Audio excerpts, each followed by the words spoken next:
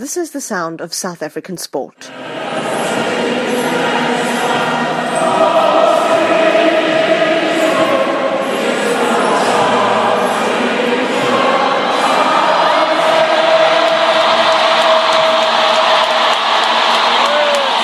This is another sound of South African sport.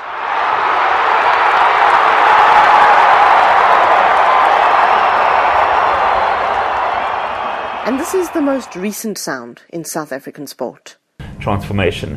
When it comes to transformation, slow transformation. Should we be buying into transformation? Since the dawn of democracy, transformation has been live. To go back to the transformation issue. Let me start off by saying that I'm an advocate of transformation.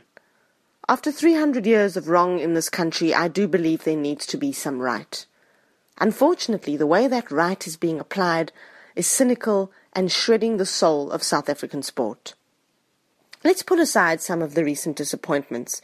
The South African cricket team's loss to Bangladesh in an ODI series, Bafana Bafana losing to Mauritania in an AFCON qualifier, and just this past weekend, the Springboks losing to Japan in what is probably the biggest upset in sporting history that I've seen. None of that really has anything to do with transformation. Let's look at what's really happening, and I want to take you back to Auckland in March this year, when the South African cricket team's World Cup dream was smashed over their heads for 6 by another South African. I was there that day. I watched the game.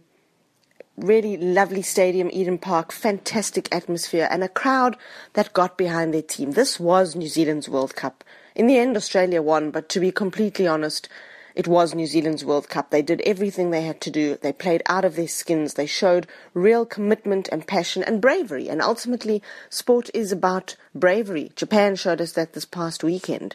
They won hearts. They won matches too, and they won a lot of hearts. But something changed that day in Auckland.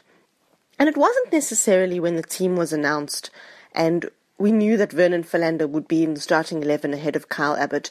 To be completely honest, I'd actually thought that was going to happen in the week leading up to the event, because we'd done an interview with Kyle Abbott beforehand where he'd made it pretty clear that he understood that once Vernon Philander was fit again, he would be relegated to the bench. And I don't think that's because of a quota. I think that's because Kyle Abbott knew he was next in line and Vernon Philander was first in line. And this type of thing has happened before. Marchant Langa replaced Vernon Philander in a test match against Sri Lanka 2 or 3 years ago. He took 7 for 84. And when Philander was fit, Marchant Langa was dropped. Kyle Abbott replaced Jacques Kallis in a test match. He took 7 for 29. When Jacques Kallis was fit, Kyle Abbott was dropped. So these were the kinds of things that were happening, and it was pretty clear that Philander would resume his place in the starting 11. It was also pretty clear that the South African cricket team needed to field 4 players of colour. What was not clear was whether this was something that was agreed by the ministry, whether this was something that was agreed with higher officials, or whether it was just a policy that they were implementing to show a commitment to transformation. And that only became clear afterwards, when weeks of allegations were followed by an admission from the cricketing authorities that there had been some consultation in selection, and you can interpret that in whatever way you want. But I want to go back to the moment where Dale Steyn had the ball in his hand. New Zealand needed 4 runs to win. People were screaming. Emotions were running really, really high, and Grant Elliott just stepped out and smashed that ball back over Dale Steyn's head. And it was incredibly emotional. It was incredibly heart-sore to see grown men's dreams dashed in that way. But what really changed was when 4 players in that squad, 4 players who I don't think will play the next World Cup, but I may be wrong, AB de Villiers, Dale Steyn, Morne Morkel and Faf du Plessis, collapsed onto the turf in tears. And these were grown men, and those were real tears. And in that moment, I thought to myself that nothing would ever be the same again, that South African sport would never be the same again. And I felt something die. I felt something break. And I wasn't sure if it was just the emotion of the moment. I wasn't sure if it was just the fact that I had a lot of work to do. Because I'm a cricket journalist, I had a lot of stories to write that night. But something definitely changed in that moment. And I haven't felt the same since. We all came home.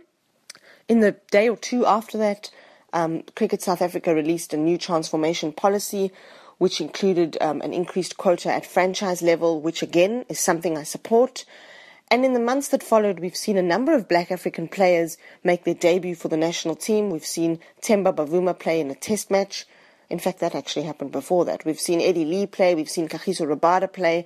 And so these guys are being given opportunity, deserved opportunity, because a guy like a Themba Bavuma is a fantastic batsman, and Kagiso Rabada could well be South Africa's next best bowler. So these guys should be given opportunity. But something is amiss. And I think what's amiss is that we're now colouring by numbers. We're playing a game where it seems that the national authorities have decided that we need to meet a certain number of players of each colour in a team, and in the South African cricket team, it seems like one black African player needs to play all the time. So when Eddie Lee didn't play, then Aaron Pangiso played. When Kagiso Rabada didn't play, then Eddie Lee played. And this is a little bit strange because it's meeting a minimum requirement, and it's meeting the requirement on a condition where as long as you have somebody of that colour playing, it doesn't actually matter who that person is or what they're offering. And that is going to destroy South African sport. And we're seeing it very obviously. South African cricket team have recently released their squads to go to India. Kaya Zondo is in the T20 squad. That's fantastic. Kaya Zondo was the second highest run scorer for the Dolphins in the Sunfoil series 2 seasons ago. He knows how to play the game. He made his first-class debut at 17. He deserves his spot. Should he be playing T20 cricket? I'm not sure. Aaron Pangiso was in South Africa's test squad to Bangladesh. Test squad. Aaron Pangiso, who doesn't play much first-class cricket, found his way into the test squad. He didn't play a game. Those types of decisions are not making sense, and it makes me want to analyse what's going on in South African sport and where the sincerity of transformation lies.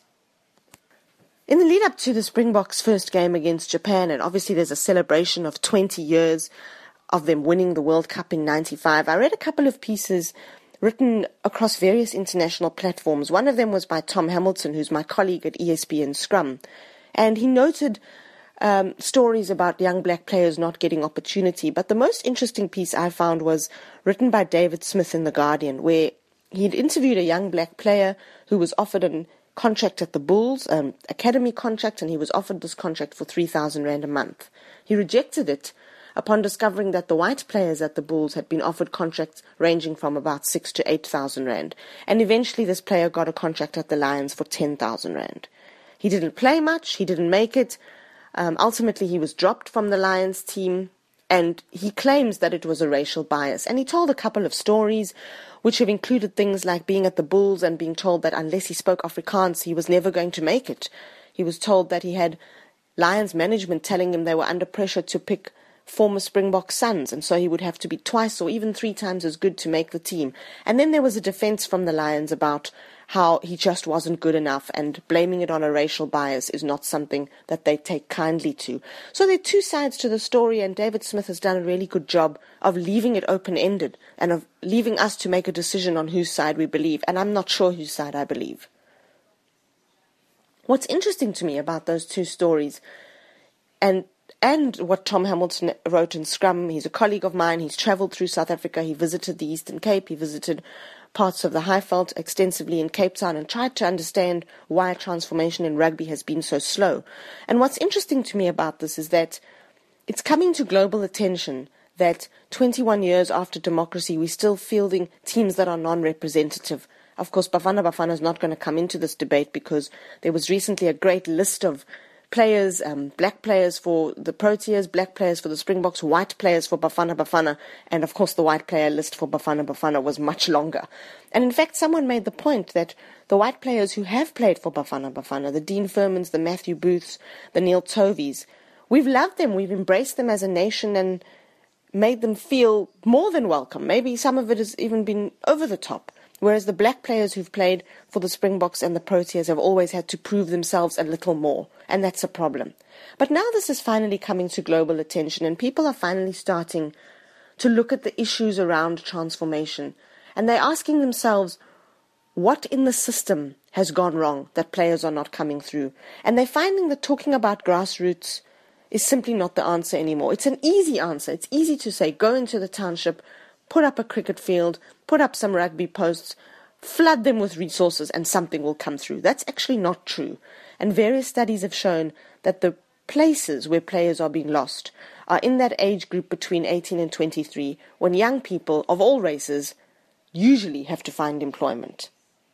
The bottom line is that young white players are more likely to have family structural support and are less likely to need employment as desperately as young players of other colours. And so unless those young players of other colours are contracted and have a steady form of income, they will have to move on, they will have to find work elsewhere, and they're being lost in the system. But this doesn't address some of the other prejudice. And there is a lot of other prejudice that we need to talk about here. It's the prejudice of coaches, it's the prejudice of having a white coach who'd rather trust a white player than a black player. It's the prejudice of societal problems like nutrition, ability to treat injuries, all these kinds of things that are finally coming to the world's attention, and people are starting to ask, what is South Africa doing to change the nature of its sport? And I actually don't think it's doing enough. I'm not sure that there's enough being done to change the mindset. A former South African convener of selectors that I spoke to years before this came to global attention, actually, it was probably 3 or 4 years ago, when I asked him what is the biggest problem, what is the biggest obstacle to transformation, he said to me, the mindsets have not changed. And I think that is the root cause of the problem. And I think we're now trying to force a mindset change. And we're trying to force it amongst the unwilling. And in trying to force this mindset change amongst the unwilling, we're getting results that are embarrassing us. We're losing to Bangladesh. We're losing to Mauritania, although that probably is for other reasons. We're losing to Japan.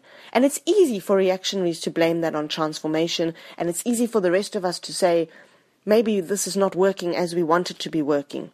But the real truth is that we're not changing enough.